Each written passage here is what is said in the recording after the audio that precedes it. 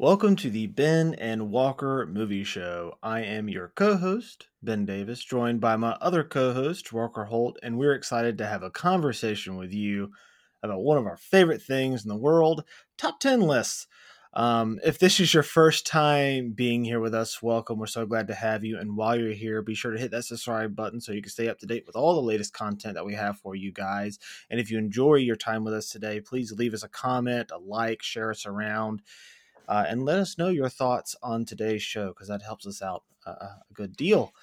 This is our weekly show where we usually break down movies and TV news that interest us, discuss some trailers, and talk about some things that we've been watching. This week, however, we will be discussing, as I alluded to, our top 10 movies of 2023. Now, you might be asking, well, 2023 ended a little bit ago, but you know, being from a small town and we don't really get all the movies. And I like to have like a big pool of movies to choose from. And I like to be as knowledgeable as I can be when making a top 10 list, which is always fun to do, Walker.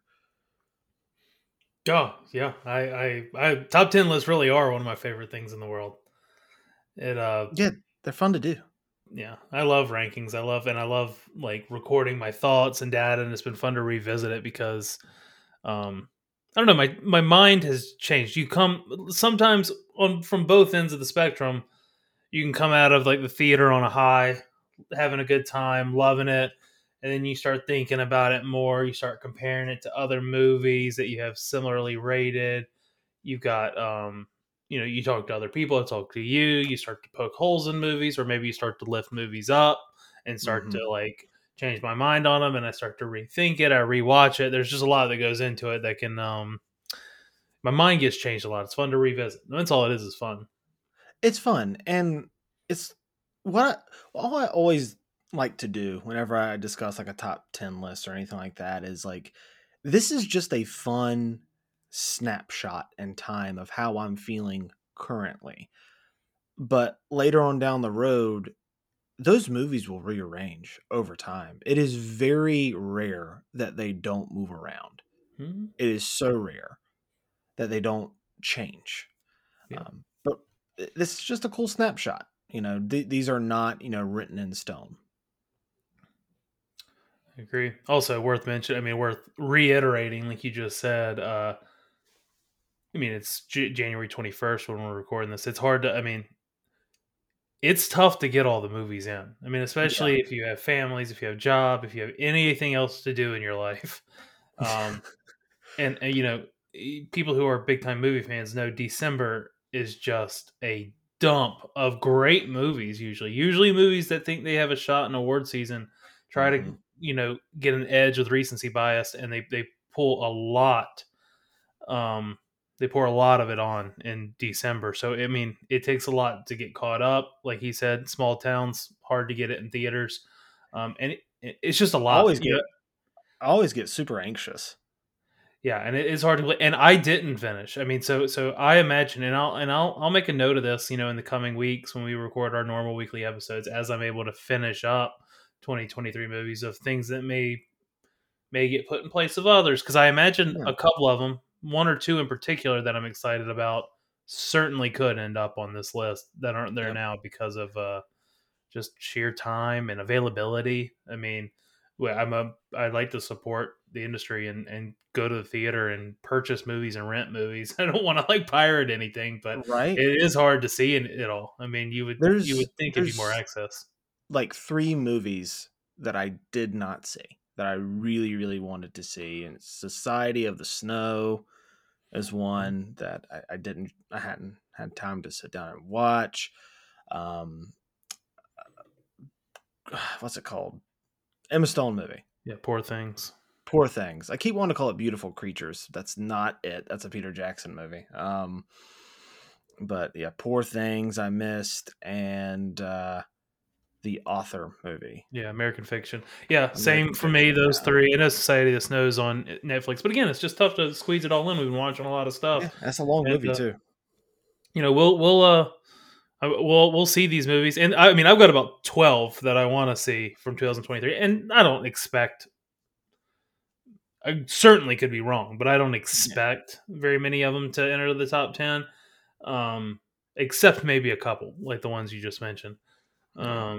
But I don't know. We'll see. And I'm sure you may say some on your list that I haven't seen yet, and I'll acknowledge that I haven't seen them. Yeah. Wouldn't want Do to you ruin it. remember what your top movies were? This is off topic, completely off topic from what we were talking about.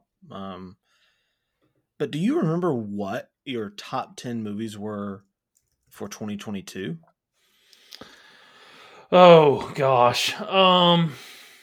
No, I mean not off the top of my head. I could probably I mean I loved Top Gun Maverick. I loved Mhm. Avatar.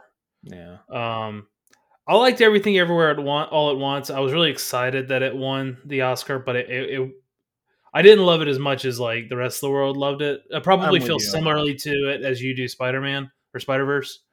Like I thought it was good. I thought it was great, but it was like you guys are acting like this is like change the game. It was exciting for me that something unique and odd and I guess not mainstream, but I'm just glad it got recognized at the Yeah. awards, and I thought that was pretty neat. I'm Those are gonna a couple pull of those. I'm gonna pull mine up here if I can find it. Let's see. Here we go. Um, these are the top 10 films of 2022 with 5 honorable mentions. I have Unbearable Weight of Massive Talent, Puss in Boots, Banshees of Inisherin, The Woman King, and She Said as honorable mentions. And then um, top 10 in starting at number 10, Scream, The Northman, 13 Lives, All Quiet on the Western Front, The Fablemans. Getting into the top 5, The Menu, Nope, Top Gun Maverick, The Batman, and Avatar: The Way of Water. I think that would still stick. I think that top 10 list pretty much That's a is the great same. list. Yeah, a lot of mine are on there. I mean, I said Avatar, I said Top Gun. Nope, also great. I just didn't record it like I do now. Back then, Yeah.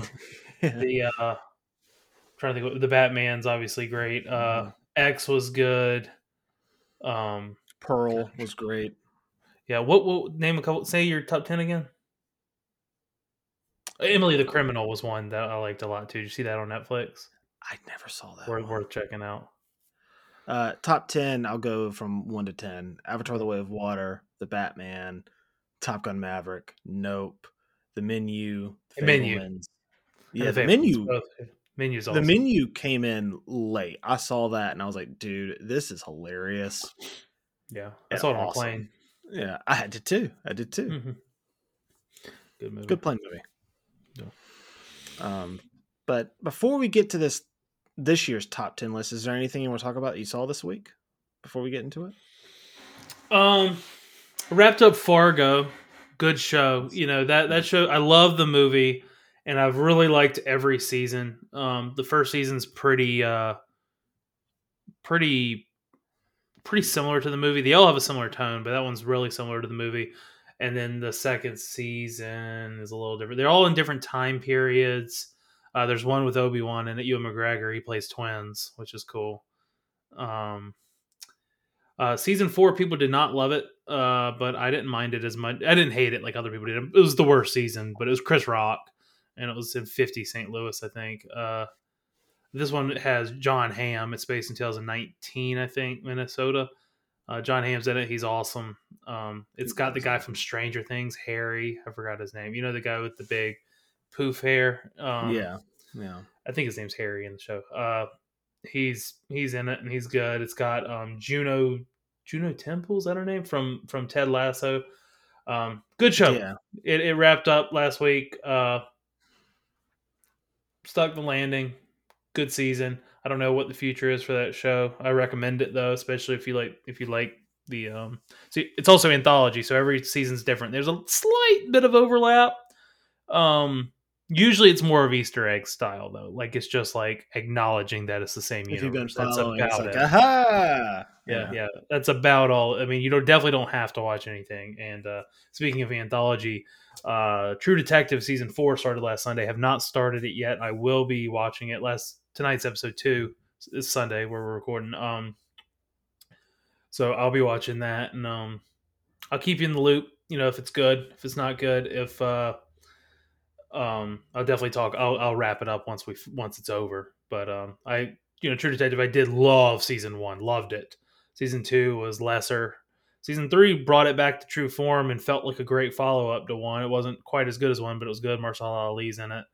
Hmm. Great guest. This one's Jodie Foster. It's based in Alaska. I think it's got a subtitle called True Detective: The Night Country, and I think it's based in Alaska during the time of year where it's dark most of the time. I think, and Jodie Foster's in it. Uh, so we'll see. Hopefully, Nice. Nice. oh, I saw The Color Purple too. Oh, yeah. What'd you Uh, think of that? it was good. It was good.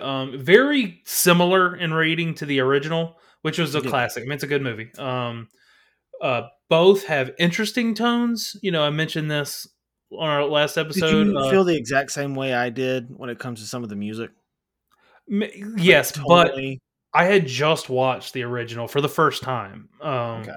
the week before, and I felt the original had a little bit of a it's it had a little bit of a slapstick undertone to it that was Mhm. like, oh, and I was like, maybe that's to lighten the mood from such a dark topic, but that it almost feels like it cheapens it. It's hard to like quite like put my finger on why it bothered me. You know, but then I started understanding why they did it. I will say for the original, I forgot several times that movie was 40 years old, that it was made in the mid 80s. Like watching, I mean, Yeah. so it was obviously ahead of its time and well done. And like they would make interesting direction. Spielberg would make interesting choices in his cuts for the violence and things like that were you'd forget when you're watching, like, oh, well, this is 40 years ago, you know, and so it was definitely ahead of its time, um, and I should consider that when I'm thinking about it. But this had a very similar feel to it. Obviously, instead of slapstick, we went more with the musical aspect, but I did prefer this route, and I did think this overall was better. I Yeah, thought I a lot agree. of the It's a better characters movie. stayed true to the original characters, but a Yeah. lot of them were improved upon. Like Harpo, in particular, um, the son, the character was just fleshed out a little more, um, more interesting. I cared more. Obviously, Danielle Brooks was fantastic in it. I did like some of the music. A lot of the music I liked. Just trying to compartmentalize. Regardless of whether I liked having music in it, I did like some of the songs. They were good. Halle Bailey's Yeah. obviously can crush her. She's just got the pipes. Yeah. The Um, movie itself I thought was great. I really, really enjoyed it. I went in thinking, okay, I don't know. I'm not a huge musical guy. yeah. But I ended up really loving it. Obviously I gave it like a must see last week when we talked Yeah. about it. So I'm glad you enjoyed it. I saw, speaking of musicals, I saw Mean Girls the musical Mm. like 2 nights ago. Um, eh, Oh, eh. It it's the exact same movie, is it? just with music. Hmm. It's the exact same movie, just with music. Um, I didn't overall. I didn't really love it. Like I didn't hate it. Like it's not bad. I think if you're a fan of the original Mean Girls, check it out. But I won't think about it much. Like if Okay. I'm gonna watch, a Mean Girls movie, I'm gonna watch the original. Again, this is pretty much the exact same movie. Yeah, the original's become a Yeah, classic. I'm gonna see it this week. I was waiting. I wanted to rewatch the original before I went and saw it, and I know I'm gonna be watching the original soon anyway. So I was just kind of wait and do kind of two birds in one day, or two birds, just wait and yeah, do it yeah, yeah. together. So I'll see it this week. I'll let you know what I think. Yeah, I mean, the cast is fine. The girl who plays Regina George, I thought was I think she did a really good job. I'm gonna actually look up the actress's name real quick. I thought she did a really good job. My only issue is that like Regina George is supposed to be like a little bit more like preppy, Mm. and she comes across Renee Rapp, and she comes across as like less preppy, Mm. more like punk rocker, and it feels like a bit of a miscast, even though she does a good job. Um, but yeah, I thought it was just pretty much the exact same movie. I'd give it like a rent it. It's not bad, but it's kind of forgettable. But then I also saw The Beekeeper, which was unbelievable. You know, Really? um, I thought it was pretty good. It was pretty good. Uh, I was trying to think of more puns, but I can't think of any more puns right now. Oh, no, Beely. Um, Get it? Sorry, took me a yeah, minute. yeah, no, it's fine. Now, I'll leave the Be puns aggressive. behind me. I won't talk about it anymore. But no, I thought it was like stupid, but really entertaining. Mm. The amount of bee puns in the movie is ridiculous. Jason Statham is cast really well. I think David Ayer really knows how to bring out the best in Statham. The action's pretty fun. The plot's ridiculous. It is a 80s 90s action movie set in the modern day, and I enjoyed it. I'd give it like a see it. I'll go see it. Like a Yeah, light go see it. It's not bad. I'll probably check. I'll check it out if I have the time. I definitely see it. I'll see if I see it in theaters or not. Yeah, but let's go ahead. Enough chit chatting. Let's go ahead and talk about our top 10 list. But before we get to our top 10 list, let's do some honorable mentions here, Walker. These are in no particular order. You want to go back and forth? Yeah, I can go back and forth, or I can burn off my 5 right now. You want me to go back and forth? Let's go back and forth. Make a little bit of a discussion. All right. So I number 15. My well, I guess it doesn't matter. But one of my honorable mentions is Guardians of the Galaxy Volume 3. I thought it was a great movie. I loved the focus. It was emotional. It was well acted. It was hilarious. It was a great end cap to a great trilogy. It makes me excited for the future of the DCU too. Yeah, it's a beautiful movie. I won't say any more about it though, because we might be talking about it a little later. Sure. Staying in the superhero genre, The Flash Yeah. is my first honorable mention. At one point, this movie was in my top 10 movies of the year. But I've rewatched it a couple of times since, and I do see the faults in the movie.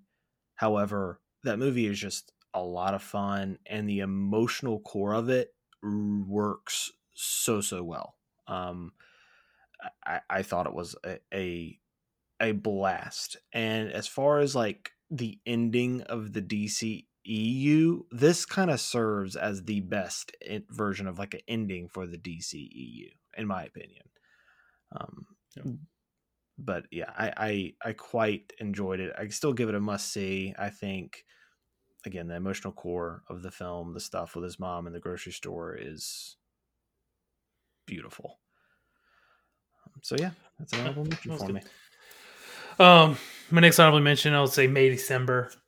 This was a challenging movie to watch. It was also a challenging movie to make, and it required 3 knockout performances, and we got 3 knockout Yeah, performances from it. So they tackled a tough subject matter, and they found um, something true, which is I think a theme of the movie. But yeah, it just missed out on my honorable mentions. I and it pained me. I had to cut it. But mhm, yeah, as a movie, I really appreciated. You talk about if you love great acting, it's a mhm. great movie to watch because there are 3 knockout performances, like you said, in it with Charles Mel. It's Charles Melton. Yeah, Yeah, he yeah, does an incredible job in the yeah, film, and yeah. hopefully he gets that Oscar nomination. Yeah. Um, Mission Impossible: Dead Reckoning. I Uh, just missed mine.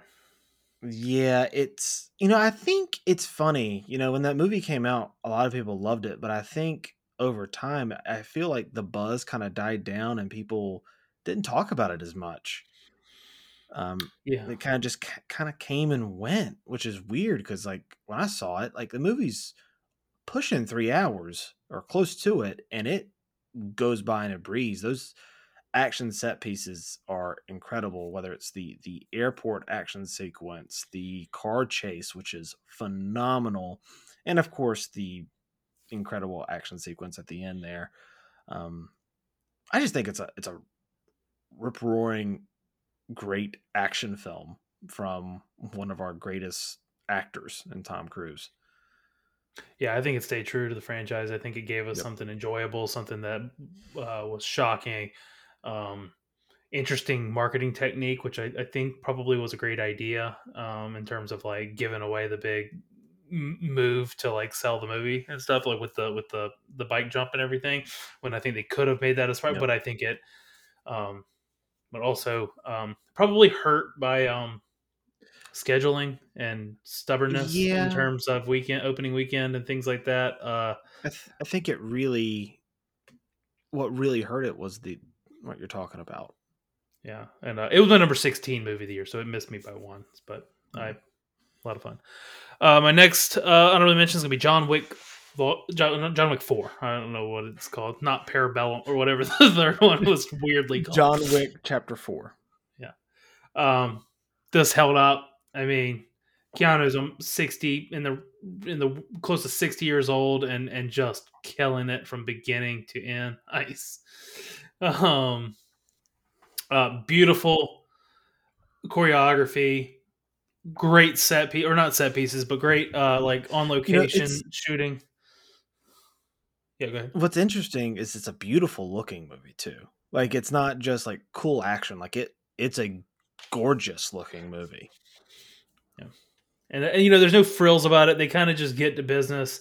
And I mean, I guess this comment already hasn't aged well, but they kind of just they told their story and they cut it off. But I get, I mean, I know we want more of the universe, but I love the lore too. I love how they've expanded into the universe. That kind of stuff can get pretty cheesy. They handled it in this cool, It's like really almost cool. old school way where it Yeah. just feels like it's just interesting, and they are kind of unapologetic about it. Great uh, guest stars sprinkled throughout the whole franchise, but like this movie a lot of fun. Yeah. Fell down 5 million steps. I'll have more to comment on that later, I'm sure. Um, my number 3, it's not none of these are really numbered. Air. Yeah. Uh, this is one of the best sports movies that I've seen recently, and it's crazy because it's like this like 15-minute part of The Last Dance, right? Where Mm-hmm. they go into the whole shoe deal. Jordan really wanted to be with Adidas, and they talked him into doing Nike. And thank God, because those Jordan 1s, man, those are the best looking, sexiest shoe ever created. Love that shoe. Love this movie. It's filled with great performances, excellent direction. I mean, Ben Affleck is one of those people. He reminds me a lot like of him and Bradley Cooper, or even though Bradley Cooper is, like the generation after him, I think like they share a lot of commonalities where they are so incredibly talented. Maybe even more so talented behind the camera. Ben Affleck's an incredible director, and he took this script with Matt Damon and crushed it.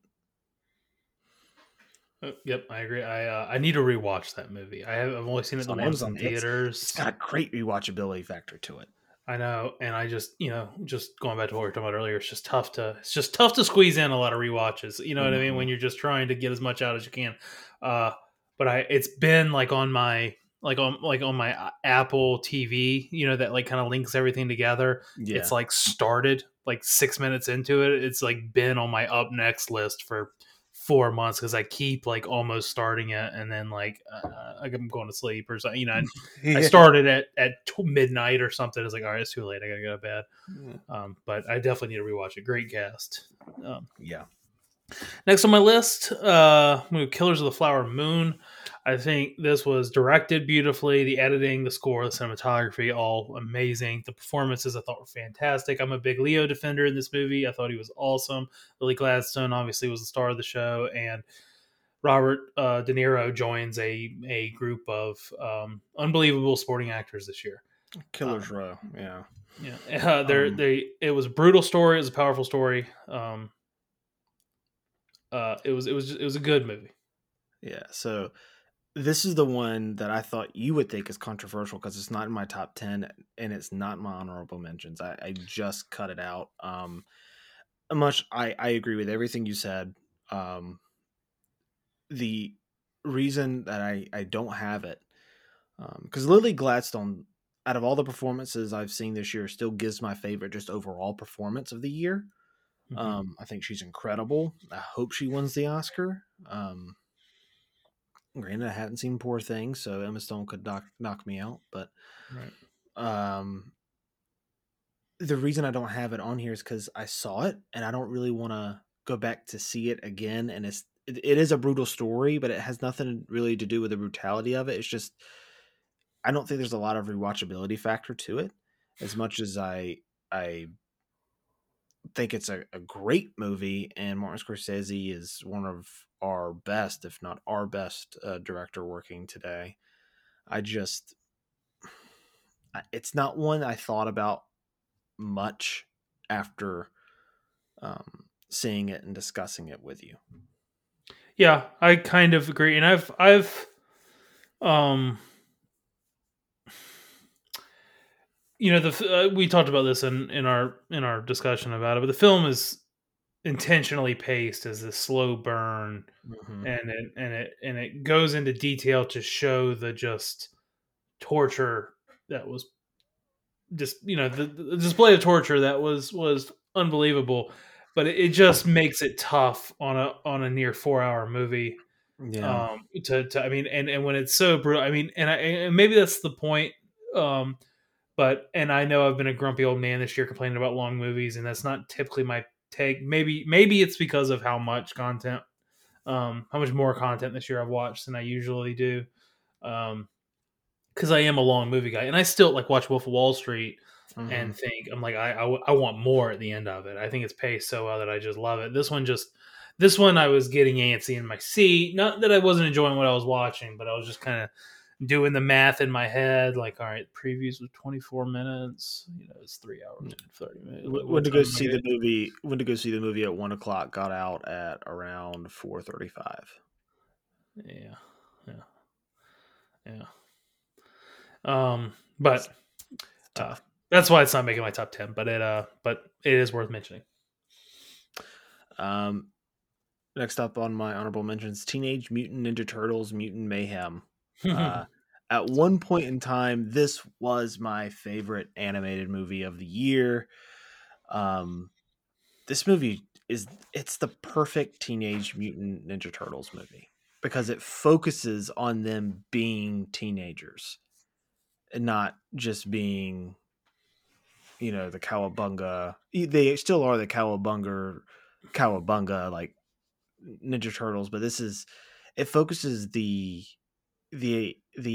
relationship on them being teenagers and all being very unique and different. And I just thought the animation style was wonderful. I thought the score by Trent Reznor and Atticus Ross was awesome. I was not expecting to love this movie as much as I did, but I absolutely loved it. Jackie Chan as Splinter is fantastic. I love this movie. It just did miss my top 10, but it doesn't change the fact that this is still a wonderful movie. Love this movie. Thought it was awesome. A lot of Yeah. fun. I agree. Animation, awesome. Especially, we mentioned Spider Verse and stuff. I mean, that's obviously a work of art in terms of animation, and to do it like right next to that and be its own thing, yet just, I mean, also very impressive. Mm-hmm. And not copycat or anything like that. They made it. I mean, that's very tough to do, and they held their own and did their own thing. Also, loved the script, or maybe lack thereof, like improvisation or dialogue that was. They kind of like let the kids just kind of free flow and talk and sound real. Yeah. Like they sound like just kids, like you would overhear, It hanging sounds out like at a kids. gas It station. doesn't sound like, a Yeah, 30-year-old. It doesn't sound like the meme of yeah, was it Belushi walking with a skateboard like, "What's up, yeah. kids?" Hello, Like fellow kids. yeah, hello fellow kids. It's not that. They just seem like teenagers and like kids. So that I thought that was well done as well. Yeah. Um, it's the last one, I think, right? My last honorable mention before we get picking the up. The Holdovers. Thought this was a lot of fun, beautiful movie. Um, I Killing have these smalls. I have 1, 2, 3, 4, 5, 6 movies rated as a 90 this year, which just seemed to be the most popular score I gave out this year, and the Holdovers is one of them. And 3 of them made the cut, and I just went down to favorite. This movie's great. I mean, it's my number 11 on the year, and I mean, I'm sure we'll talk about it more. Uh, I think the performances are fantastic. Dominic Sessa is a great breakout performer. I mean, we'll get into it. Yeah. My number 5 is Past Lives. Hmm. As I talked about last week, I think this movie is beautiful. I think it's a beautiful movie, a beautiful story, incredibly well acted, and incredibly well told. I think the script is genius. I think it's a very melancholic movie, and it's the atmosphere and the score really sets you in that place and puts you in that mood. I think it's a beautiful movie. We'll talk about it more. Oh yeah, I'm sure we will. All right, now we're moving into our top 10. All right, so how we're going to do this is very much inspired by the Top 10 podcast by John Roca and Matt Nost, and how they did things. We'll go back and forth. I'll do 10, Walker will do 10, but if there's something that's in our top 5, or one of our top 5s, we'll punt and we'll talk about it when we get to it, if that makes sense. Did I describe that well enough, Walker? Yeah, sounds good. Okay. You want to flip a coin, see who goes first? Oh, I have a coin. sure, go ahead. It's not weighted. It's not weighted. Yeah, all right. Do you want heads or tails? Forgot Heads. to ask. Heads. All right. Oh, my hand-eye coordination sucks. All right, tails. All right, I will go first. My number 10, Elemental. Okay. As I talked about it on the pod, I love how hopelessly romantic this movie is. It is so sweet. It wears its heart on its sleeve. The animation is beautiful. I'm a big score guy. I love the score, but it's got a great father-daughter story in it. It's got the immigration story in it that's beautiful as well. But to me, the most appealing thing about this movie is just how beautiful and romantic this movie is. It's so sweet and romantic, and I love it. And that's why it is my number 10 movie of 2023. I haven't seen it yet. I made that on that list. Slacker. So you'd say it holds up as it holds its name as a Pixar movie. It does. It does. It kind of had a slow burn at the box office. I think it eventually broke even. I think. But I didn't see it in theaters, and what a fool am I for not seeing it in theaters, because I wish I had. This movie's wonderful. Cool. I'll have to see it. I'll have to check it out. Was it similar at all to Inside Out? That was the vibe I got from the trailer, but I wasn't sure if that was just because of the colorful little creatures and that made it seem like it. I think that's it. I think that is the only commonality. That and the scores are both beautiful. I think that to me is the only commonality. Got it.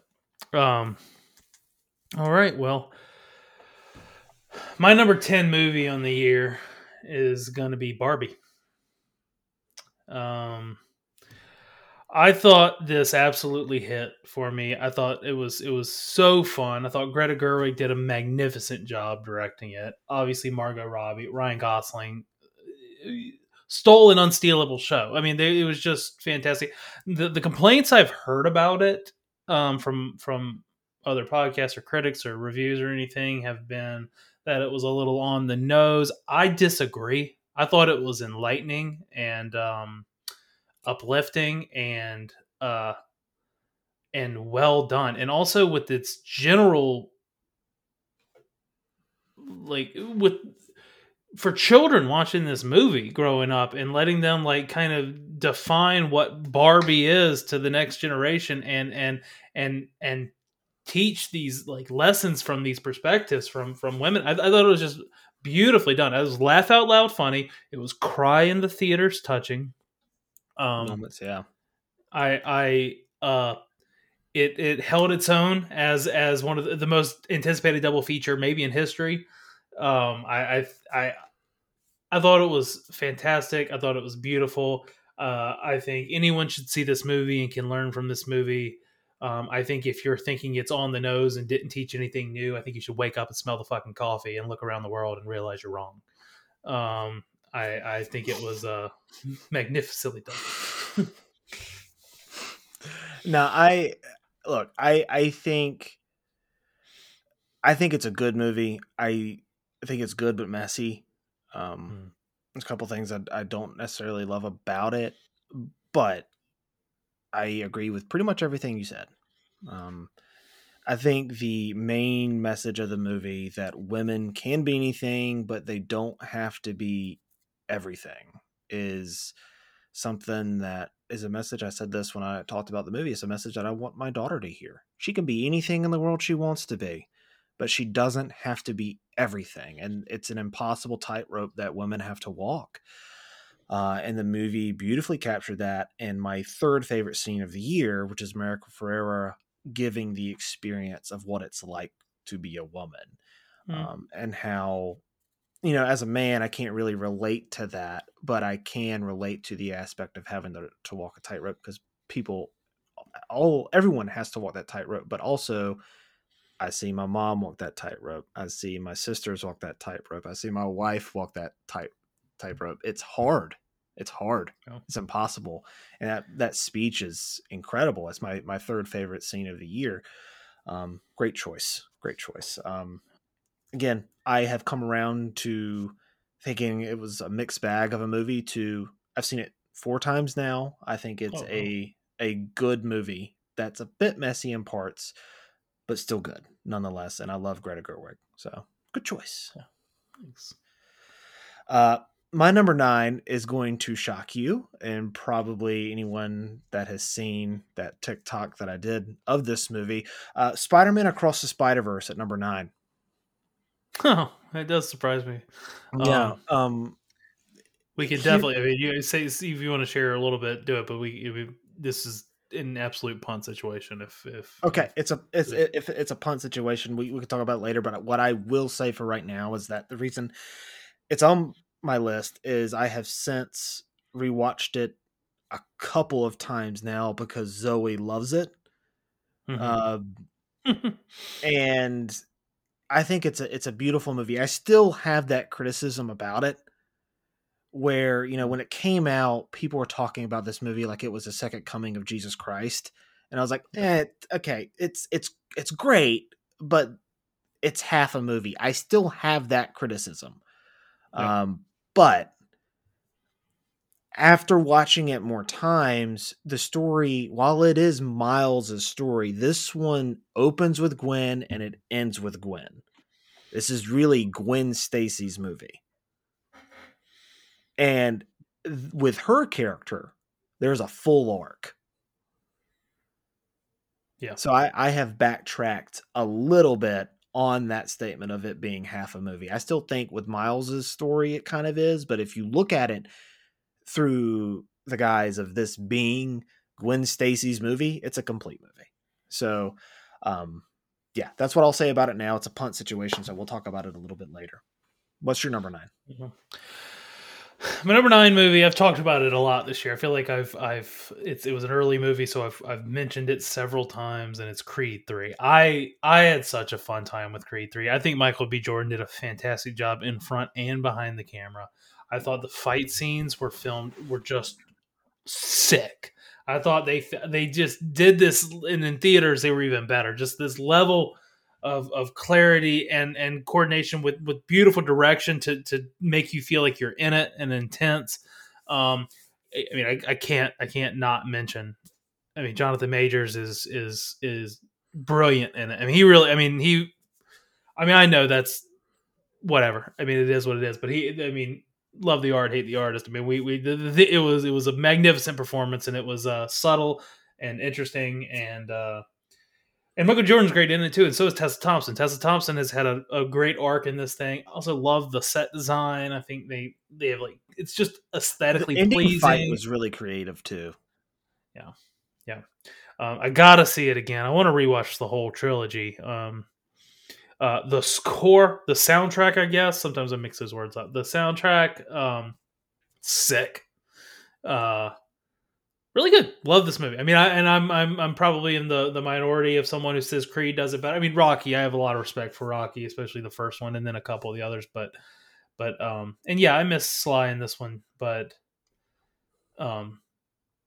given the opportunity, I think I have more fun with Creed.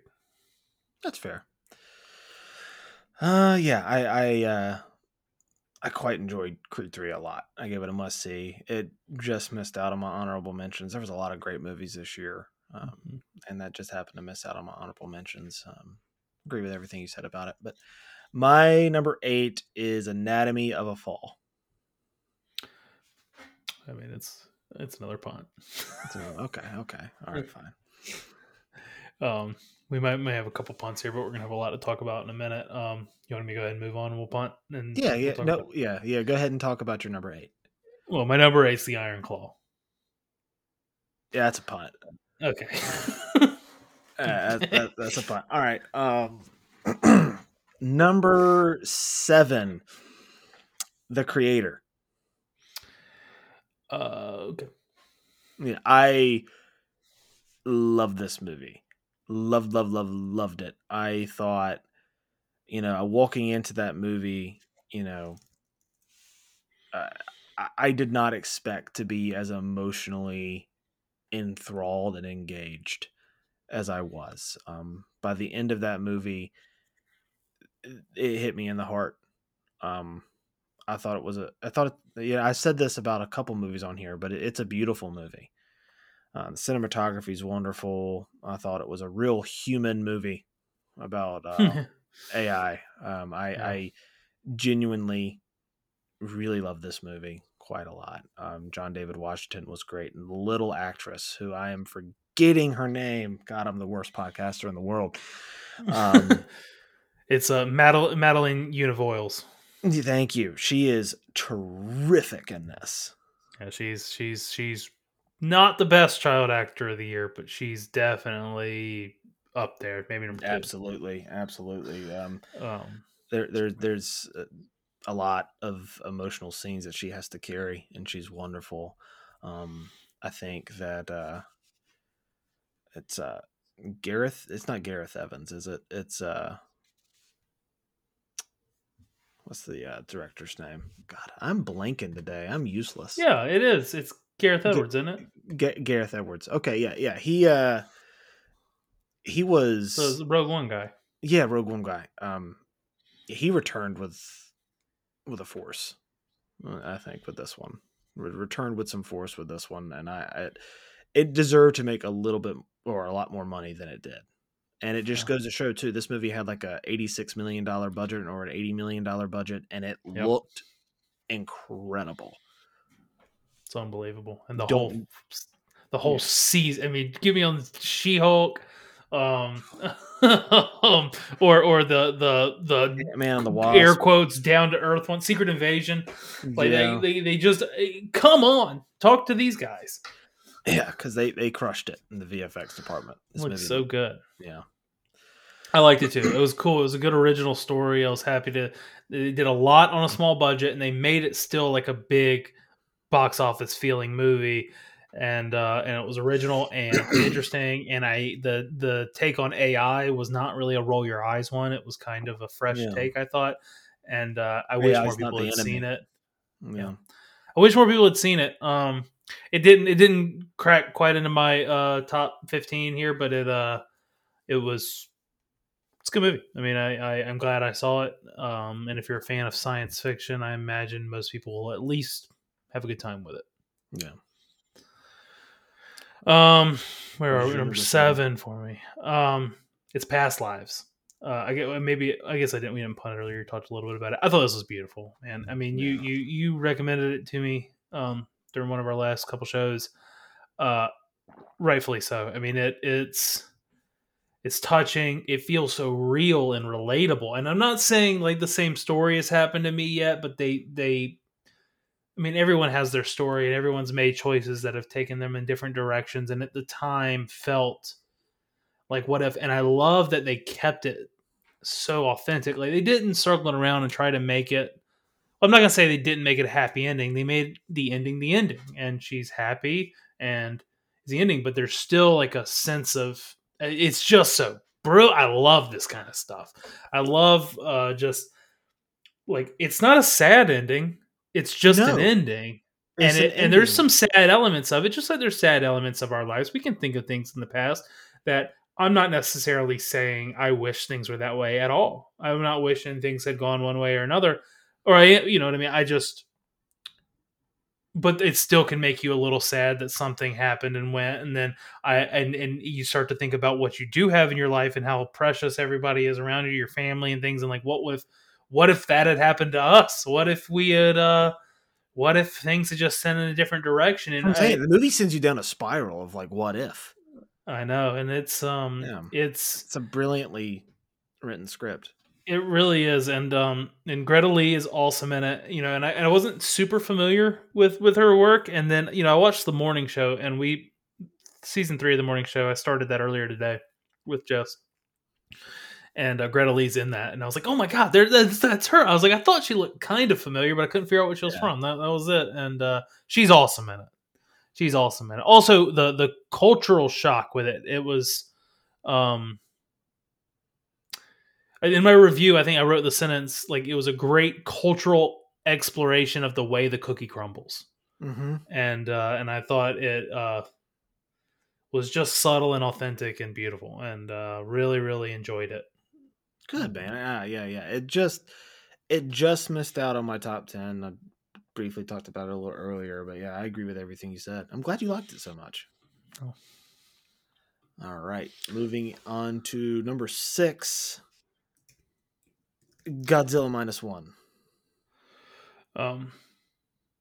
Yeah, I mean that's in my top 5. Do what? It's in my top 5. It's in your top 5. Do you want to go ahead because it's at 6 right now? Well, you know Yeah, what? We'll wait. We'll go ahead and we're gonna have a bunch to talk about here in a minute. Yeah, we're gonna run out of punts here because we're about to hit. So my number 6 movie on the year is Blackberry. wow. This is one I didn't see. Yeah, it's awesome, man.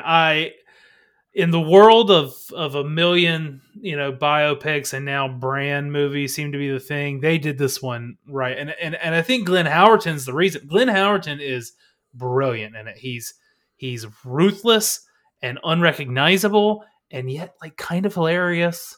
They did something interesting with it where they, I think I read a little bit about it and they weren't sure whether it would work better as a series or a limited series or a movie. So they released it as a movie, and then when they came out, they put it on AMC Plus as a limited series. Like they re-edited it, recut it, extended it. They added about, I don't know, maybe 20 minutes of footage, and I don't think the footage is all that relevant to the story, so it doesn't really matter which version you watch, but it did work very well as a series. But I'm drafting the movie. Um, I it, I mean the performance is really the main thing, but I they take these like pretty boring topics, and I know they're not actually boring, but they could be. I mean, it's a bunch of legal and business jargon and stuff like that, and they kept me on the edge of my seat the entire time. I just kept pausing it, like, dude. Also, flash down memory lane, great nostalgia. Um, they hit a lot of pleasure points of like early BlackBerry stuff, early iPhone ads, or like it just Mm. people introducing BBM, a lot of Leo point at the screen moments, a lot of fun stuff, especially if you're the right age, and I think I'm right at the right age. But definitely Yeah, recommend it. I can't imagine this. This is one of those movies. Most people in my life, I think I would recommend it to. The rare, easy recommendation. okay. Would you recommend this to someone over Saltburn?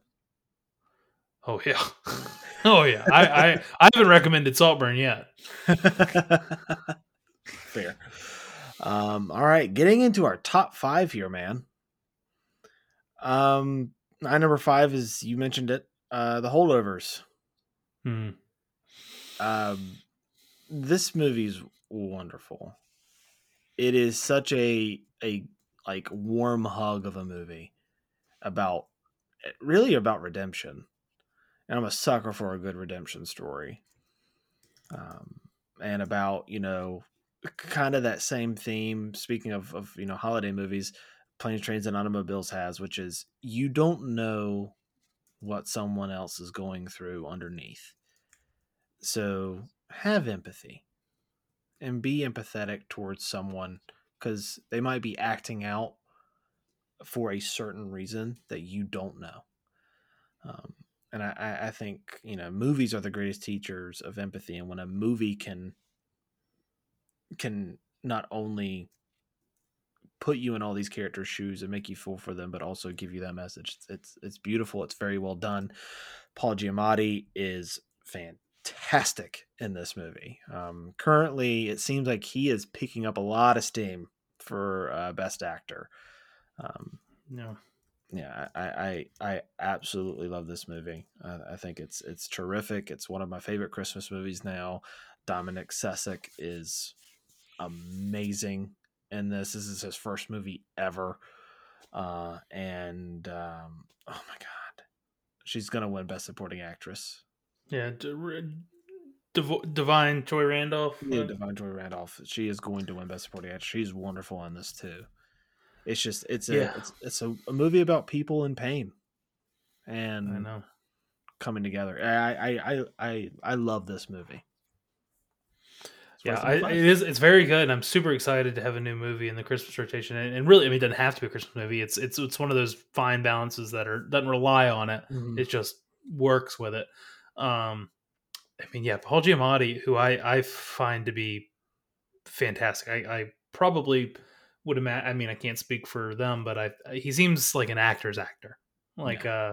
he's actor's favorite actor, and he's just so great. And in this, he's great too. He's subtle. I mean, in a mean, grouchy character, he also is so vulnerable. I think the subtle kind of, I don't know. I mean, like the little bit of like alcoholism floating in there. I think he plays that kind of brilliantly. I love the little touch of like the like he's in the restaurant or something, and someone offer like he's like, "Can I get your drink?" It's like, "Oh, yeah, I'll do a like a." It's just like the perfect like bullshit someone who drinks too much would do, where they're like, "You know what? That's not a bad idea. I might do a. That's a good. I might have one." You My know, and it's favorite subtle part of the movie is when he sees Dominic Sessek's character taking Agnes taking the medication. medication, the depression medication, and then you look over and he's taking the exact same medication. They have a lot in common, and that's why they butt heads constantly. And it works. It works so well. And the ending too is so beautiful. Like the shaking of the hands and it's just great. Oh yeah, great movie. Excited for more of it. To watch it again. My number 5 is Oppenheimer. Okay. Um, Okay. We're gonna. It's this is. I mean, it's we're in our top five now. yeah. So you go ahead. You go ahead. You talk about it a little bit. um, it's just obviously a master class in filmmaking. I mean, it from in there's 12 amazing performances in it. The cast is stellar. It's huge. No one somehow everyone steals the show, but no one steals the show. Like it doesn't. Everyone just kind of comes in and does their job, and everyone does it well.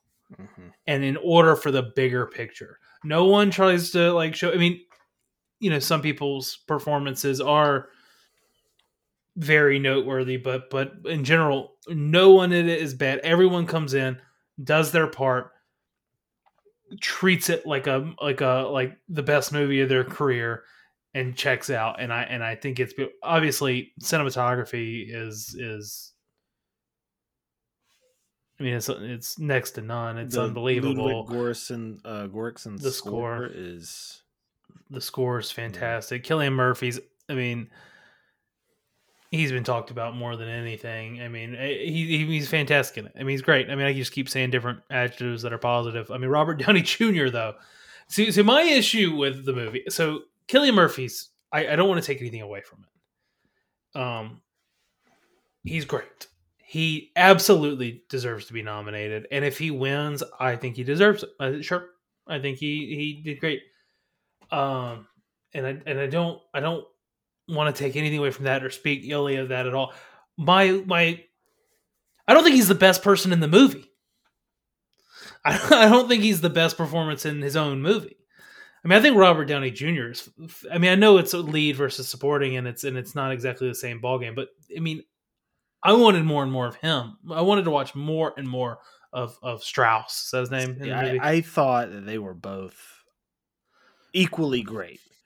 I didn't think one was better than the other. I Yeah. think this is clearly Robert Downey Jr. is probably going to win the Oscar for it. I think he's got that on lock. But I mean, Jason Clarke comes in. He owns every minute he's in. Even Han Emily Solo, what's his name? Emily Alden. I mean, Han Solo's only in it for a few minutes. the Alden Eric. Alden Ehrenreich, the Emily Blunt sequence Yeah, with yeah, Jason Clarke is wonderful. yeah. I mean, it's honestly. I mean, from beginning to end. I mean, like any technical aspect of it or behind the scenes is just a plus without a question. It it's paced pretty well. I mean, it's a great movie, Yeah. fantastic movie. Yeah. I'm sure we'll talk a little more about it. Yep. Let's see. Number 4. We're on to 4, right? Oh yeah, My number 4 is John Wick Chapter 4. ah, Uh, I think this is one of the greatest action movies I've ever seen. It is incredibly shot. It is stunning. It is gorgeous. It is nonstop action. It is like violent poetry. It really is. It is stunning to see and incredible to look at.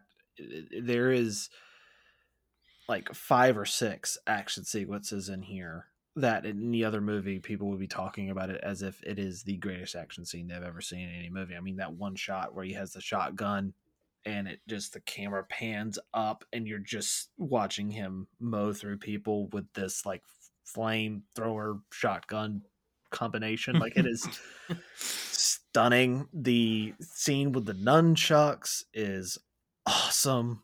That was great. Donnie Yen as the blind master is fantastic. Uh, and the car the car chase sequence around the Arc de Triomphe is so Mhm. good.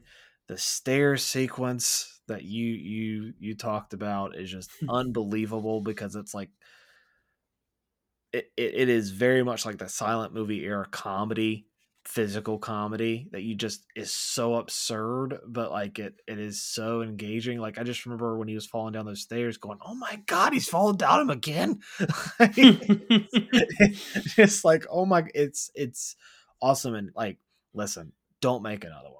I am someone who believes that you should let John Wick rest. Just this is the perfect bookend to the John Wick story. I don't know how you can top this. I don't think you can. I like it is almost 3 hours of like nonstop action and incredible stuff. Like this is one of those movies where I think it's one of the greatest action movies I have ever seen. Yeah, it's a masterpiece. I mean, the whole Masterpiece of genre action. has. I mean, between it and Mission Impossible, just I mean, it's what action movies need to be. I mean, Mhm. and I guess we were getting a lot of them. I mean, and franchises need to be. You know, I mean, it's really exciting. It's exciting that we got the latest installments both in the same year here, a couple months apart. Um, Keanu Reeves is made for the role. Um, the people involved are obviously very passionate about it, and I think it's Yeah. fantastic. Yeah. And yeah, it's awesome. It's awesome. The director, who I want Chad Stahelski. Um, I was about to say I was forgetting his name, and then it just popped into my head. Chad Stahelski. Um, he is one of those guys that I want to see given Star Wars because I think he would absolutely crush a Star Wars movie. I think he would absolutely crush it. I know he's doing the Highlander next with my boy Henry Cavill, so I very much look forward to that because he says he's going to be John Wick with swords. Sign me up. um, very cool, very cool. Now we're on my number 4. My number 4 was a punt. It's Anatomy of a Fall. Okay. I thought this was beautiful. I thought it was raw. It was powerful. Mm-hmm. It I think it respected the audience, and the entire movie you couldn't look away. I thought the use of language was so relevant and interesting, and its own sort of conflict in itself in the movie. I thought the courtroom drama aspect. I don't. And again, I said that we reviewed this recently. I'm not sure if it's the fact that it's foreign and foreign to me, like, you know, like it's not the same structure in a courtroom or the same like process in a trial that I'm used to, but it wasn't the overly dramatic angles and tropes, if you will, like from in a courtroom that you see in American cinema Yeah. in the courtroom. It was it relied solely on the performances, the dialogue, the subject matter to create the drama, and it worked incredibly. You know, so you're just at the edge of your seat the entire time, and I mean Sandra Huller's. I mean, she's awesome in it. She's awesome. And then Milo, what's his name? Milo Graner, Milo Machado Graner. I It's mean, phenomenal performance. That is he's great. such a good performance because there's a lot of emotional weight that he has to carry in this movie, um, and he's really our way into this story because we're viewing and seeing things through his eyes and the whole him being blind and Justice is blind and him being the person that has to come up essentially wins his mom the case. Spoiler alert from the movie. Wins his mom the case. It's really poetic. It's really beautiful. It's a great movie. Yeah. The and Sandra Huller, you know, showing up. I mean, she's getting a lot of recognition for other performances in Zone of Interest. I haven't seen that yet. I haven't either. But it's I mean, it's obviously getting recognition, so it's another that could potentially end up on a list and replace something. But you know, kudos on her for showing up and showing out. Yep. All right, getting into our top 3 here, man. Uh Guardians of the Galaxy Volume 3. That's funny. 4, I had John Wick Chapter 4. 3, I had Guardians of the Galaxy Volume 3. That's fine. Listen, I to this day still think the best thing the MCU has ever done is the Guardians of the Galaxy films. Um, James Gunn brings, obviously the humor is what everyone talks to, but the humor, or not everyone talks about when they talk about those movies, but beneath that humor there is a lot of darkness and a lot of trauma to these characters. And in this one they really focus on the trauma and the traumatic past of Rocket, which had been teased throughout the films. And it is so heartbreaking and just incredibly emotional, the journey that you go through and what you see him go, Rocket go through. It's crazy the amount of emotions James Gunn makes you feel about a raccoon. I know. It is incredible, and the performance that Bradley Cooper gives is amazing in this. It's speaking of amazing performances, Chris Pratt, someone who I think oftentimes gets overlooked for his acting, is great in this. Also, you want to talk about like a powerful scene, that scene where he thinks he's going to lose Rocket and he starts freaking out, and everything he goes through as a character too, of having everyone he loved pulled away from him and finally having to go back home and kind of find himself,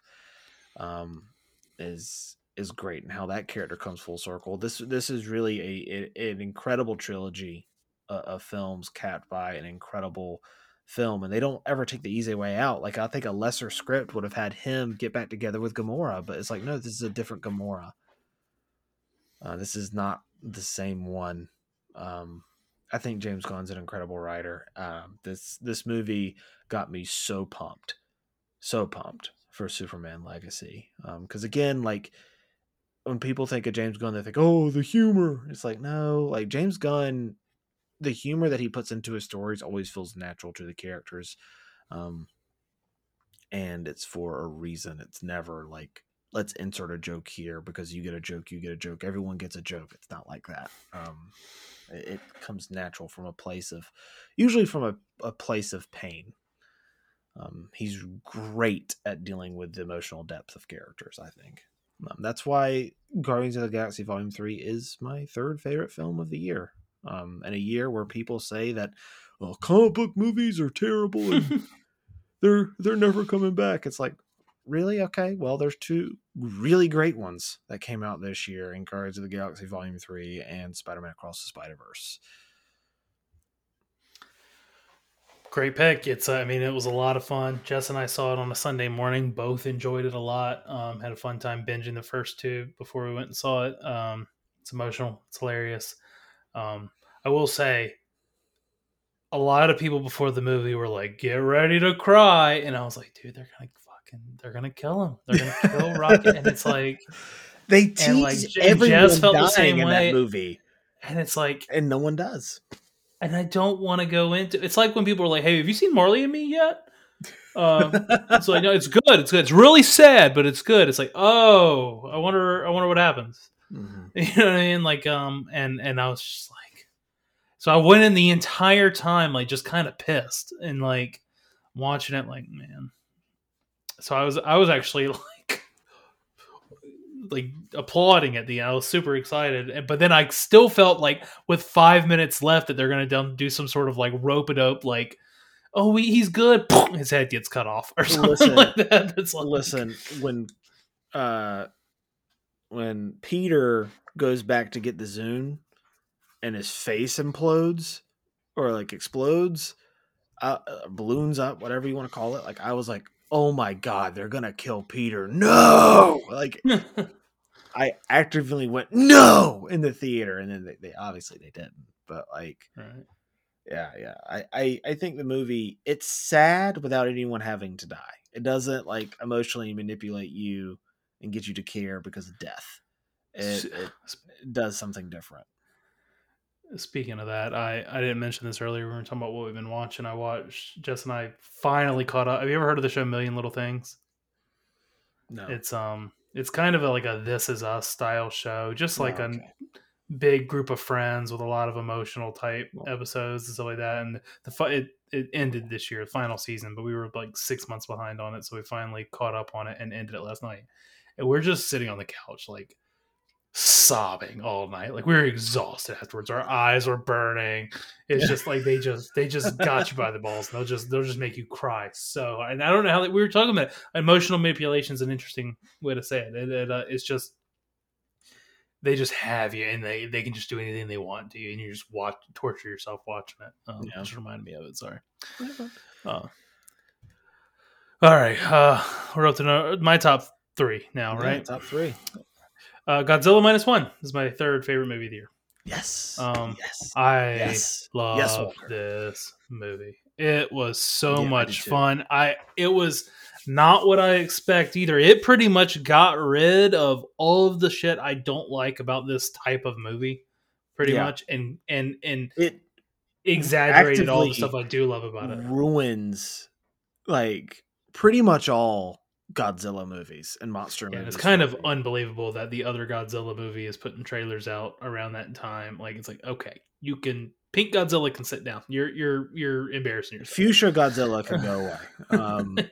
Yeah, this is different. Takashi Yamazaki is brilliant. I mean, brilliant. The direction on this, you crushed the name there, sir. Yeah, I practiced it for 2 days. He's so good. I mean, it's the terror he's able to instill while it's this perfect balance of being subtle, because like the little like underwater shots are scary. Just the ways to make him look larger than life and hint at terror and build suspense while still not wasting any time. There wasn't a whole lot of building time. They jump right into it. I mean, they jump right into it at the beginning of the movie, and they don't make you wait too long. I mean, they don't toy around. I mean, they're like, this is a Godzilla movie. Well, we're going to give you Godzilla, and he's going to be mean. They frame Godzilla as he is a monster. He is mean, and he is a monster trying to kill you. Like, instead of like, they make you care about the destruction instead of going, oh my God, all the abilities getting destroyed. So cool. They're like, they make you care because you're going in there. You don't want to see anyone get hurt or destroyed. And when you see things get destroyed and hurt with every stump, they make you feel it because you care about these characters so much. And it is a very emotionally, the emotional depth of the story is great too, because it's really about, the courage to live through gosh, it is beautiful. It's the characters have so much more depth than they have any right having, and Godzilla doesn't have more depth, which is great. I don't need Godzilla to be this complex. Oh, he was grown and tortured in a lab. I don't need any of that. Godzilla's a monster. Yeah.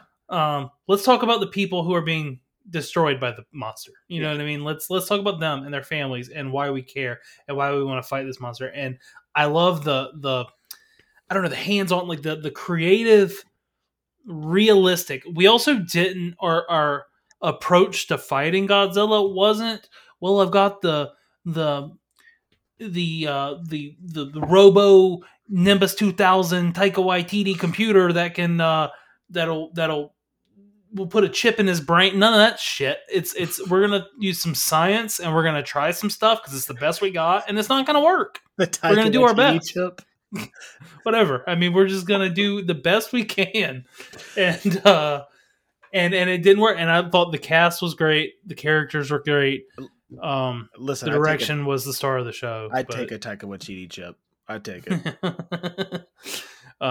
Really great. And somebody commented on our YouTube video. I think we had mentioned, like, what does the title mean, Godzilla -1, and someone kindly commented, and they said they think it's Like it just doesn't translate well from Japanese to English, and it's they used an example, and forgive me for getting it wrong. I don't remember exactly what it was, but it was something kind of like, "Oh, Ben I 1, saw the Walker comment. 0." Like it would be kind of like Yeah. a phrase, like we'd be like, "Oh, check another loss for Walker," or "Ben 1, Walker 0," or "Godzilla 1, Earth 0." Like something like that, like a phrase that's like, I don't know exactly. Yeah. Maybe I misunderstood his comment, but it was something They like that. I they appreciate the comment. start at 1 and then they go -1 because it's Yeah. post the bomb. I thought that might be the case when I saw the comment, and the a guy or girl commented and said we were correct on that assumption. So thank you for that comment. But yeah, it's a great movie. It's a great Yeah. movie. It's Also worth noting, I ruined. love the setting of the post-war Japan. I Yep. thought that was really well done and beautiful, and a good little like not a subplot, but maybe a subplot, just kind of some motivation for our characters and some explanation, some way to like introduce us to the characters and the situation they're in, which Yeah. makes everything that much more heartbreaking. And it's interesting seeing it from a perspective we don't normally see it. Yeah. It's odd that we are now going from your number 3 to my number 2, which in a way can kind of coincide with Godzilla -1, and that is Oppenheimer at number 2 for me. I went back and forth with what would be number 1 and number 2, and those will flip flop, I'm sure. But right now, Oppenheimer is my number 2. This, yeah, it's the movie that I came away from, and I was absolutely speechless, just floored at the mastery. How would you say that? But like, see, I'm all tongue tied now. Like It's the masterness. Thank you, the masteredness. No, That's not it. No, it is an excellent movie. It is, in my opinion, flawless. The performances across the board, Walker, you nailed it. Like across the board, it's phenomenal. I pretty much agree with everything you said. But to me, the movie really comes to life at the third act after the bomb. Completely agree. Because everything going up to the bomb is great, and the suspense that builds, but it's afterward where the movie, it goes from being great to like masterful. Like it is the ending too is my second favorite scene of the year. Is the ending. The ending left me just on the floor. It is a wonderful ending and a wonderful end cap to the to the entire movie. I think it's a masterful movie. I think Christopher Nolan, this is his year. He's gonna walk away with Best Director. Probably gonna win Best Picture. You gotta give it to him. Gotta give him Best Director.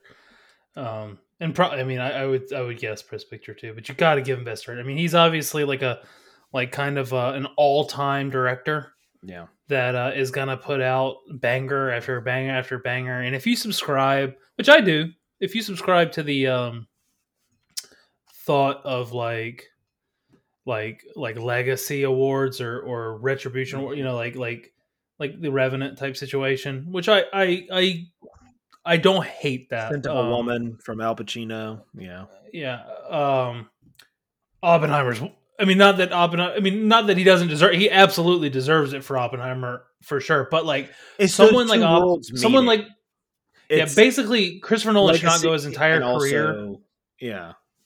Christopher Nolan should not go his entire career without an Oscar, and right now is the time to give him an Oscar. Yeah. This is the time to say, perfect opportunity. This might be his best movie. Like I still It's crazy to go back and look at his filmography and just how many great movies. There's not a bad movie in there. His worst movie might be The Dark Knight Rises. Like, think about that. And that's still a great movie, in my opinion. Like, Yeah, what? that's a good point. It's crazy to me that is the case. But in a incredible filmography, this might be his best movie. I still might lean Inception, but this movie is phenomenal. It deserves that number 2 spot. Like I said, it will probably flip flop back and forth between one is my number 1, which is probably pretty obvious at this point. But Walker, what is your number 2?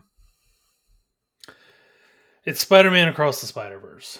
When I saw this movie, I was grinning ear to ear the entire time. I mean, this is odd to me. It surprises me. I'm not. I don't have any issue with animation, but like I'm not like over the top jazzed up to go see animated movies normally. You know what I mean? I respect them. I appreciate them. I take them for what they are. I don't have a lot of experience with them because I'm not an anime guy at all. I do. And like in Star Wars, I watched the Clone Wars, and for a while that felt like a chore, and then eventually you start hitting some good stuff, and you're like, oh, it's pretty good, but you kind of forget. I mean, you kind of forget what you're watching, and it's just about the story at that point, And but I'm not like an animated guy. Like I don't like go looking for it, but watching this, it's not just animation. I mean, this is one of the. It just blew me away. I mean, the art involved with it. I mean, obviously, I hear like people are working very hard on it, probably too hard, but the it's obvious. I mean, when you watch it, the talent, the creativity, and the hard work literally oozes off the screen. It's unique and interesting, and I've never seen anything like it. I honestly the story kind of took a back seat for the first time I saw it because I was just so drawn by everything and like loving it all, and I loved the characters. The Um, wet paint look of so Gwen cool. Stacy is so gorgeous. I Also, got to be a theater thing too. yeah. I think one of the most appealing things about this movie is how it approaches, like, is it the tragedy that makes Superman who he, or not Superman, but Spider-Man who he is, or is it what it defines him? And the question it kind of poses there and never answers it. But I think it's one of the most intriguing things about the film, and it's thought provoking. That idea of the canon event and how it approaches it. Multiverse stories, to me, I'm kind of done with them. Uh, they're gimmicky, but this really works. Yep, great soundtrack. Oh yeah, Good movie. Good movie. I'm excited for the third installment. yeah, me too. Whenever we get that, but number 1, What's your man, favorite movie of the year? it's the Iron Claw. I knew it. Yeah, I mean it's pretty obvious. This movie, again, man, it's such an emotional movie that touched me in more ways than I thought it was going to. Like, I know the real life story. I was expecting it to be tragic, and it was really tragic. But the ending of this movie, it it what they were able to do and how they were able to pull it off by capturing the tragedy, but also letting you see the emotion of it all, and how there's this hopefulness at the end in a weird way. Like it's I've said it a bunch of times about a lot of movies on here, but it's beautiful. It's a beautiful story that is about, again, the courage to live and to overcome tragedy, um, and overcoming generational trauma, um, and what it means to be emotionally healthy, and not holding stuff in, because that'll just crush you in the end. That'll get you. But dealing with those problems, and talking to people if you need help, and not holding those feelings in, because if you do, it'll get you in the end. I think this is a beautiful movie. I think it is still a crying shame that Zac Efron is not getting any Oscar love, because again, I think he gives the best male performance of the year. I think he's not getting any love, but he gives the best male performance of the year. This is one that I cannot. It sounds so weird for a movie that is so oppressively sad, to say that I can't wait to watch it again, but I can't wait to watch it again. I really want to watch this with as many people as possible. I genuinely love this movie quite a lot. It connected with me on an emotional level for a lot of reasons. Um, but yeah, this is my favorite movie of the year. I went back and forth between Oppenheimer and Iron Claw. While I do think Oppenheimer is a better, I think like it's a better made movie, I think you could say. But emotionally, the Iron Claw got me in a way that I wasn't expecting. So yeah, I absolutely love this movie. That's why it's number one here for me, man. Yeah, I mean, it's a beautiful movie. It's well performed by everyone in it. Everyone in it obviously like committed to the movie and the story and wanted to do it justice, and it was obvious when they did it. When you saw it, Zac Efron, I am bummed he's not getting any recognition. He's getting recognition. He's just not getting a recognition by the award people, because Yeah. I haven't. I mean, I follow a lot of movie content online and stuff, and I haven't heard anything but high praises for his performance. It's fantastic. Jeremy Allen White's also great, but Zac Efron really steals the show. Physically as well as like emotionally. He crushed it. Yeah, Hope McElhenney in it was very good. The story is so tragic and emotional in general, and I think they did it justice, and favorite scene of to be high on the list. Favorite scene of the year in this movie, the I'll be your brother, daddy. Yeah, that's emotional. Yeah. I mean, that was kind of the cherry on top for in my opinion of getting a nom. That's your number one of the year, Walker. I mean, I'm gonna do it. It's Saltburn. I loved Saltburn. I thought it was it had me the whole movie. I know we talked about it last week a little bit, and I know this is a bad pick, or not a bad pick. I know it's a controversial, divisive pick. I know some people are going to be very low on the list. It does seem like more people than I expected are kind of mediocre on it. Like, I liked it, but it just didn't do it for me all that much. But that surprises me. I thought it would be more of a all the way or nothing type of mentality for a lot of people. The entire movie, I mean, it's definitely without question shot beautifully. I think objectively, I think it the cinematography, just the cool angles they would do, the set pieces and the castle were amazing. I thought the slow kind of burn of what's everyone up to was done well. The performances, I thought Barry Keoghan, I mean, you said it last week perfectly. He's for real. I mean, he's great. I also really love Rosamund Pike in it, and Rosamund Pike's not getting talked about as much as I would have expected her to, because I thought she played what she needed to play really, really well in this movie. I like Jacob Elordi, but I mean, he gets kind of swallowed by them in the cast, I think. I I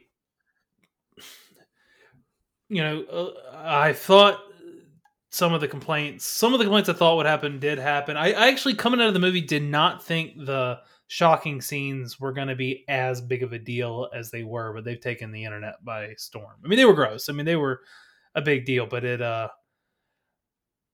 I thought maybe his character development felt out of place, and it made me not like the movie throughout the second act a little bit. Like, it was kind of like, man, I really was liking this, and this just doesn't like work for me. It doesn't make sense, what he's doing. It doesn't feel true or real. And then later it kind of in my opinion, explains it and makes it work for me, and it all comes full circle. And like, in times where like I've heard you say, or some other people say, like, the character development felt rushed or out of place, and I didn't think of it as character development. I thought of it as a performance that Oliver, the character, was putting on, and he was breaking character in his performance, breaking free in of it. his Yeah. life. And he was while he's lying about so many things and pretending and faking so many things, there's just moments where the real him kind of shines through and becomes obvious. I liked the ending. I mean, there's certain parts of the movie I they didn't hurt the movie for me, but they weren't as like genius of choices as maybe some people think. But I the whole movie, except I was having so much fun with it, really loving it, enjoying almost everything about it, and then had moments of doubt. And then it came full circle and like fixed those moments of doubt, and then surprised me and twisted me and entertained me further. And I just remember like being in the theater like, do I think this is a perfect movie? God, like I was like, oh, I just was loving it, but I knew immediately that the world wouldn't feel that way, and I haven't found someone I can recommend it to really at all. Really? I thought you would recommend it to Spencer, man. You know what's funny? I know you're being sarcastic. There's a very small part of me that actually thinks I don't think this. I don't think he'll like it. But there's a very small part of me that thinks he might be the only person that would like it. The for some entertainment value that would be there just to sit there and watch it with him, to hear him comment, is worth it. Yeah, he'll probably gag. He'll probably dry heave. yeah, it would be great. No, I guess I just, a lot of people I don't think will like it, and everybody. My cousin Andrew, who I mentioned several times on here, and a lot of times we have the same taste. Sometimes we have different tastes. All I got from him on it, I didn't recommend it to him, but he watched it. He sent me a message that said Saltburn was wild. That's all he said, and I was like, "Oh, we'll talk about it one day together." Yeah, look. I appreciate a lot about it, but it's not. It's not in my top 10. It's not in my honorable mentions. I think it's fine. I think it's a fine movie. I think I'd give it like a low end. I think I gave it like a low end. Go see it. It's based off that, but it's one of those movies where like, if its goal was to get the what the fuck reaction out of me, it got that out of me, but I didn't think much of it afterward. I thought the performances were good. I thought the direction was solid. It's just not my thing, man. I didn't love it as much as you did. I'm not into Jacob Elordi's bathwater. It's Candle. Well, that's funny. The that seems like those are our lists. They're pretty good. I mean, you want to, just so I make sure I have them all written down the right order, you want to burn through yours real quick? Just read them off. Do you have them written down? Yeah. I have them written down. So my number 10 is Elemental. My number 9 is Spider-Man Across the Spider-Verse. My number 8, Anatomy of a Fall. 7, The Creator. 6, Godzilla -1. 5, The Holdovers. 4, John Wick Chapter 4. 3, Guardians of the Galaxy Volume 3. 2, Oppenheimer, and 1, The Iron Claw. Now, what is your top 10 again in order? My number 10 was Barbie. Number 9 was Creed 3. Number 8, The Iron Claw. Number 7, Past Lives. Number 6, Blackberry. Number 5, Oppenheimer. Number 4, Anatomy of a Fall. Number 3, Godzilla -1. Number 2, Spider-Man Across the Spider-Verse. And number 1 was Saltburn. So I was thinking, I mean, do you have a plan for this? Or I was trying to think of a way to mesh these lists together like you were talking. Yeah, we should totally mesh them together. I think we should get our commonalities first, and then if we want to like flip a coin for whatever the other ones are, we can. Yeah, I was kind of thinking. So, just tell me what you think about this. If you do,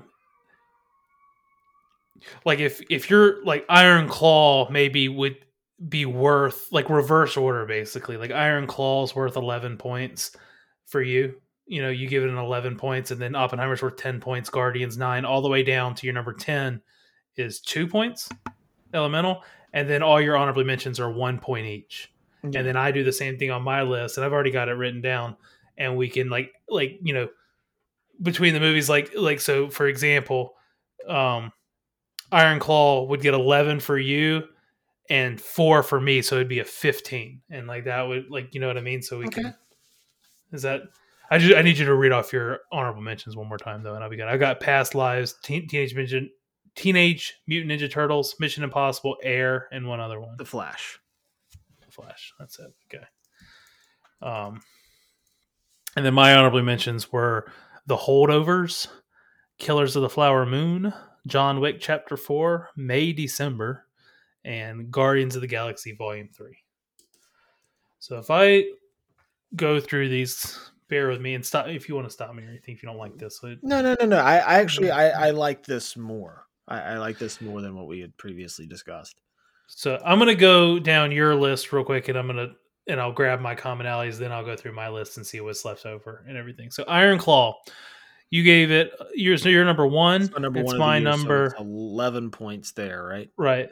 Yep. And then it's my number 8 of the year, so it's 4. So we're gonna give it a 15. Your number 2 is Oppenheimer, which gets 10 points. It's my number 5, 7 points, so it gets 17. You got Guardians of the Galaxy Volume 3. It was your number 3, so it gets 9 points. It was one of my honorable mentions, so it gets 1, so it's a 10. A 10.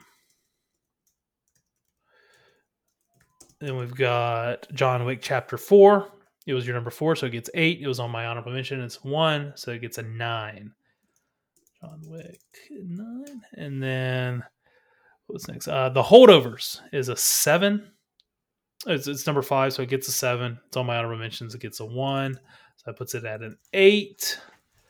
We have a lot. We did have a lot of crossover. I guess that's what you'd expect, though. Yeah. Godzilla. It was your 6. Number 6, so it gets a 6. And it was my number 3, so it gets a 9, so that puts it at 15 total. Wow. Ooh. Flip a coin. The creator ties. The creator is number 7. It got a 5 points. It's not on my list, so it just gets 5 points.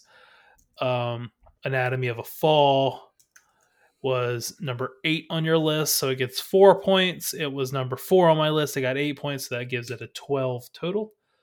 Then we've got Spider-Verse. That was number 9 on your list, gets 3 points. It was number 2 on my list, got 10, so that puts it at 13 total.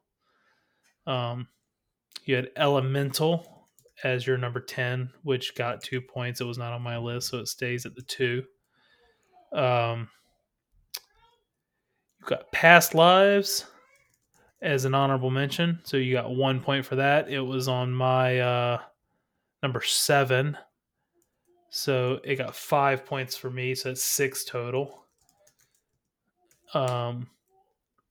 TMNT was just on yours, so that gets the 1 for honorable mention. MI7 just missed my list, so it just gets the 1 for your honorable mention. Air, same story. Flash, same and story. Flash, story, same story. And then if we look at my list, Saltburn is just on my list. It gets an 11 because it's number 1. That may come back to not be very fair. Spider-Man, we already got it. Godzilla, we already got it. Anatomy, we already got it. Oppenheimer, we already got it. Blackberry for me. It is number 6, so it gets a 6. Past Lives, we got it. Iron Claw, we got it. Creed for me. It was number 9, so it gets a 3. Not on your list. Barbie gets a 2 for me, being number 10. Not on your list. Holdovers, we got it. Killers of the Flower Moon on my list with a 1. John Wick, we got it. May December gets a 1 for my honorable mentions. And Guardians, we already got it. Okie doke. So Any ties? We got a couple. So our number 1 movie with the highest combined score between the two of us is probably no surprise here. It's Oppenheimer. All right, so number 1 is going to be. Let's see. I'm gonna write this down. All right, number 1.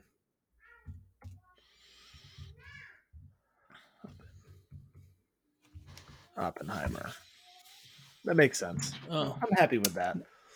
Yep. And then our second highest score is 15, and we've got 2 movies with 15: Iron Claw and Godzilla. I think we. So Iron Claw is number 1. I think it should be. I think it should win because it's number 1 on your list. Okay, I was about to say I will defer to your judgment on that, but I think Iron Claw should be number 1 on that. Yeah, I think it's number. I think it wins, and then I think Godzilla comes in at number 3 with a score of 15 as well. Sound good. And then what do we have next? 1. So that was 15. Our next highest score is a Spider-Man Across the Spider-Verse. At number 4? Wow, nice. Yeah. That comes in with a 13. It's because it was so high on mine. I mean, it was on yours too. It's a 13. Number 5 on our list is Anatomy of a Fall with 12. So number 5 is Anatomy of a Fall. Yep, with a combined score of 12 for us. That's a good top 5. Oppenheimer, Iron Claw, Godzilla -1, Spider-Man Across the Spider-Verse, Anatomy of a Fall. Okay. Yeah.